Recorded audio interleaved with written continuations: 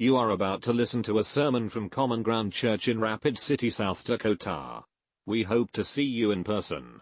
For more information, visit commongroundcma.org. Good morning, Common Ground. It's great to be with you today and to have the privilege of preaching this morning. This is really quite weird. I'm almost 67 years old. It's a first for me, and I guess we never are too old to learn.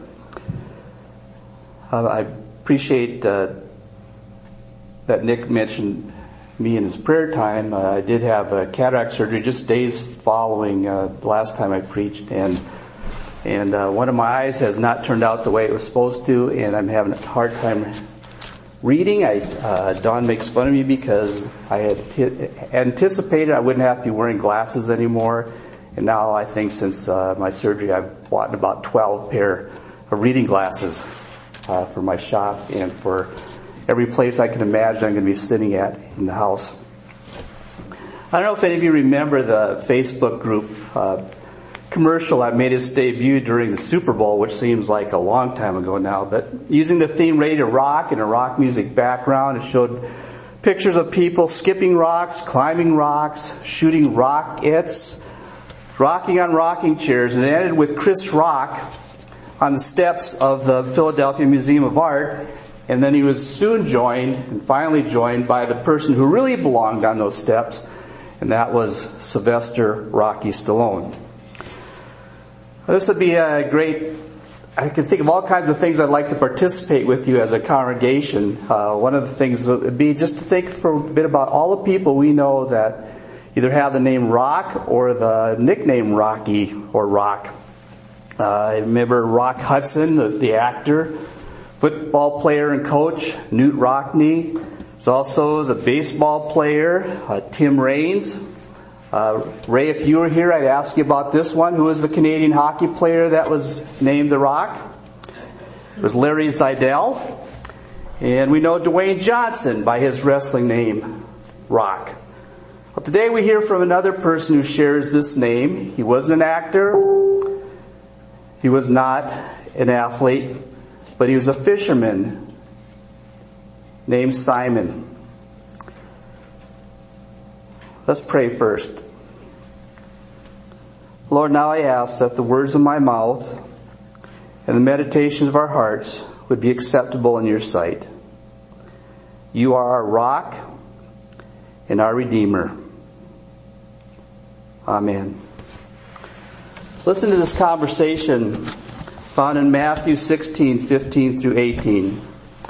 Jesus just asked his disciples about what the rumor mills were saying about him, and then he turns the questions on them and says, "But what about you? Who do you say I am?" Simon Peter answered, "You are the Messiah, the Son of the living God." Jesus replied, "Blessed are you, Simon, son of Jonah, for this was not revealed to you by flesh and blood, but my Father in heaven.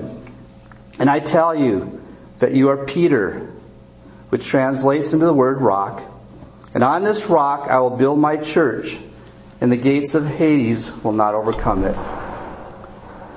Now we're eventually going to get to our scripture reading for this morning, but just to give you a spoiler alert, Peter, who is given this name, Rock, refers to the same Jesus in the letter he writes as the Rock, the living stone. And I wonder if, while he's writing this letter, he's thinking about that day when Jesus gave him that name. Well, today's scripture, as we'll soon find out, is full of all kinds of great things that we could talk about. But we can't do it all, so we're going to pick one theme that I think covers most of it, and that is the theme of picking rocks. Now, if we have some congregational participation, I'd ask you about times that you can think of, or instances you can think of picking rocks. Dawn and I have done a lot of landscaping around our townhouse that we bought almost 10 years ago now, and I can assure you that I've never lived in a place that has so many rocks in the soil that I've had to pick out. My grandparents and my uncles and aunts who farmed in southwest North Dakota I told stories as I was growing up about picking rocks out of the fields as they plowed and they cultivated. And if you would take a tour around southwest North Dakota, I don't know why you'd want to, but if you did, you'd find many fields that have large piles of granite boulders stacked up in the corners because of the generations of rock picking. Children, even adults, get on a shoreline, and what do? They feel the need to pick the very best rocks. And then of all things, they throw those rocks away in the water, hoping for a winning number of skips. Rockhounds pick rocks for their collections. Serious rockhounds choose some pretty interesting places and challenges to pick their rocks. And not so serious rockhounds pick through rocks in other people's landscaping. The Bible abounds in stories of picking rocks, and again I would ask you for your memories of those stories. For example, when the Israelites passed through the Jordan River, as they made their way finally into the Promised Land, God tells the people that a man from each tribe needs to pick a boulder from the bottom of the Jordan River as they pass through, and then take them and stack them, building a memorial to remind them of what happened. David, the shepherd boy, picked up 5 small stones to get ready for battle with Goliath. People of the Old Testament picked rocks to stack into altars, and they picked rocks in preparation for stoning certain lawbreakers. We think of the scribes and the Pharisees who picked up rocks ready to stone the woman caught in adultery. And we remember the religious leaders who picked up rocks to stone Stephen, the first recorded Christian martyr. And now we get to our scripture reading, and we hear from Peter the rock having his own conversation about picking rocks. This is 1 Peter, the 2nd chapter, and the first 12 verses. Therefore, rid yourselves of all malice and slander of every kind, all deceit, hypocrisy, and envy. Like newborn babies, crave pure spiritual milk, so that by it you may grow up in your salvation, now that you have tasted that the Lord is good. As you come to Him, the living stone, rejected by men but chosen by God and precious to Him, you also, like living stones, are being built into a spiritual house to be a holy priesthood, offering spiritual sacrifices acceptable to God through Jesus Christ. For in Scripture it says, "See, I lay a stone in Zion, a chosen and precious cornerstone, and the one who trusts in Him will never be put to shame." Now to you who believe, this stone is precious.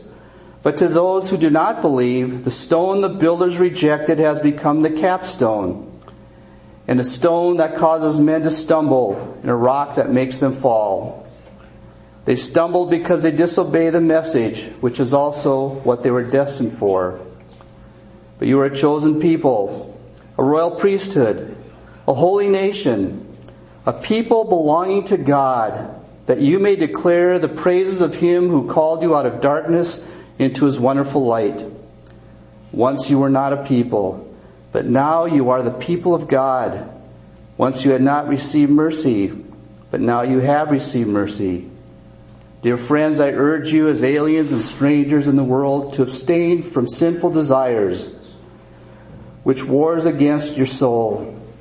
Live such good lives among the pagans that though they accuse you of doing wrong, they may see your good deeds and glorify God on the day that He visits us.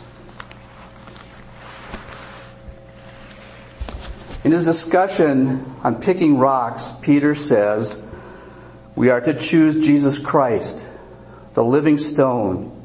But he also cautions us about picking the wrong rocks. Now when Stephen was stoned, he was killed by the impact of large, hard, and jagged rocks. But it was actually what lay behind that rock throwing that propelled those rocks forward.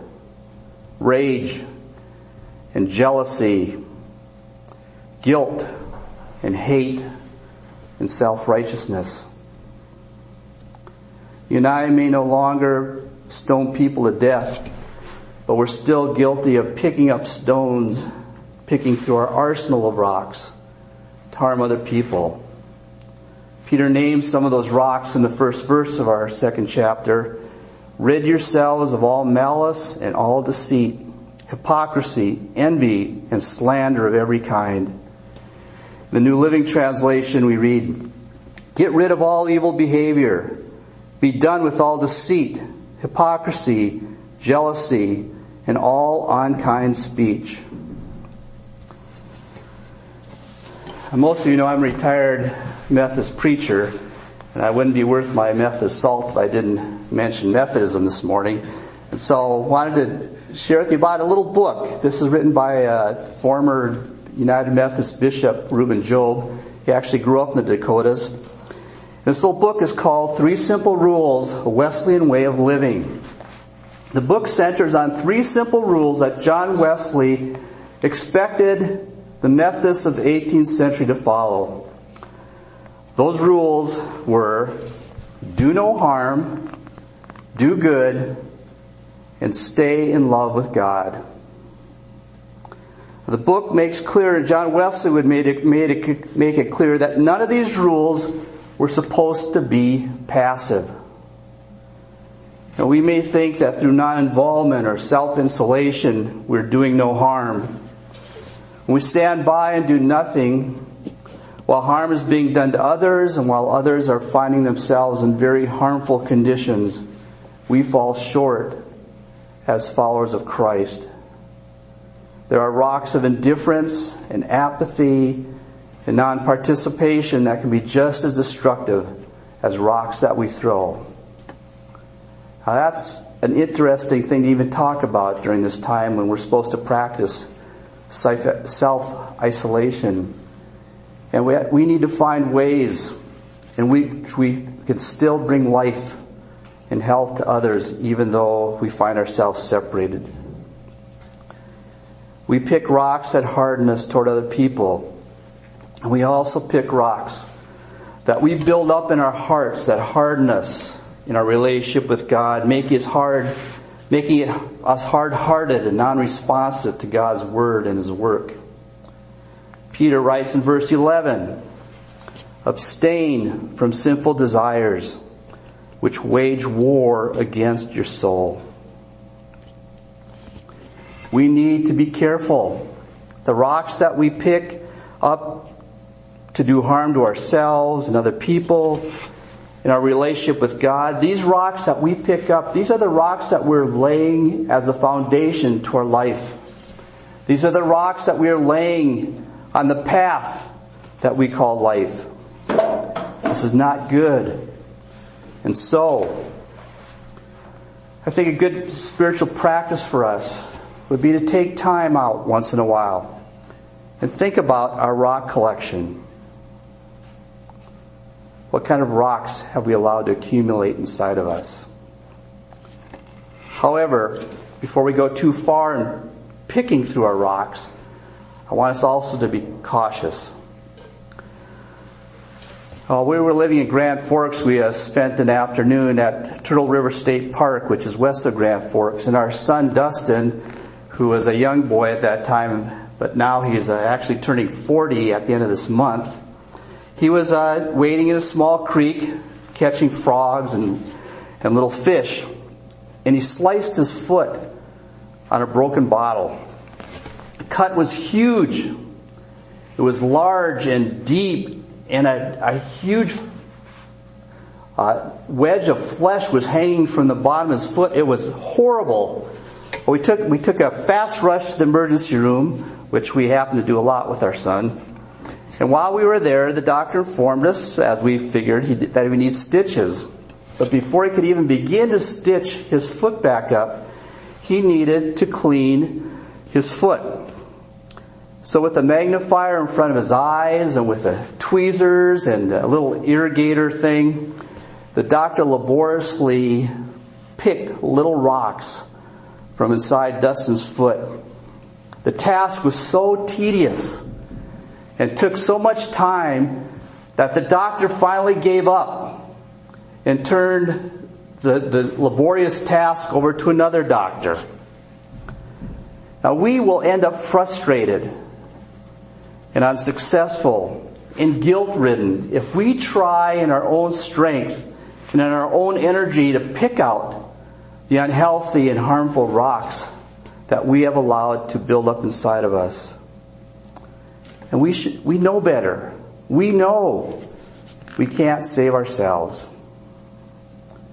Peter would concur, and he says that our focus in rock picking must first and foremost begin with Jesus Christ, the living stone. He says in verse 4, as you come to him, the living stone, rejected by humans but chosen by God and precious to him. It is Jesus, the living stone, who came to deal with the rocks in our lives. Only Jesus, the great physician, the one by whose stripes we are healed, can look inside of us and see the harmful rocks, can remove them, and then fill the holes that are left behind. It is Jesus that turns us from being casters of stones that bring death into life-filled, life-giving stones, just like himself. Continuing with verse 5, he says, You also, like living stones, are being built into a spiritual house to be a holy priesthood, offering spiritual sacrifices acceptable to God through Jesus Christ. The Jewish people referred often to God as a rock, and if you look through the Old Testament, especially the Psalms and the prophets, you'd see all kinds of verses. In fact, if you want something to do this week, do a word search on the word rock in the Old Testament. The people also had a tendency to abandon God, their rock.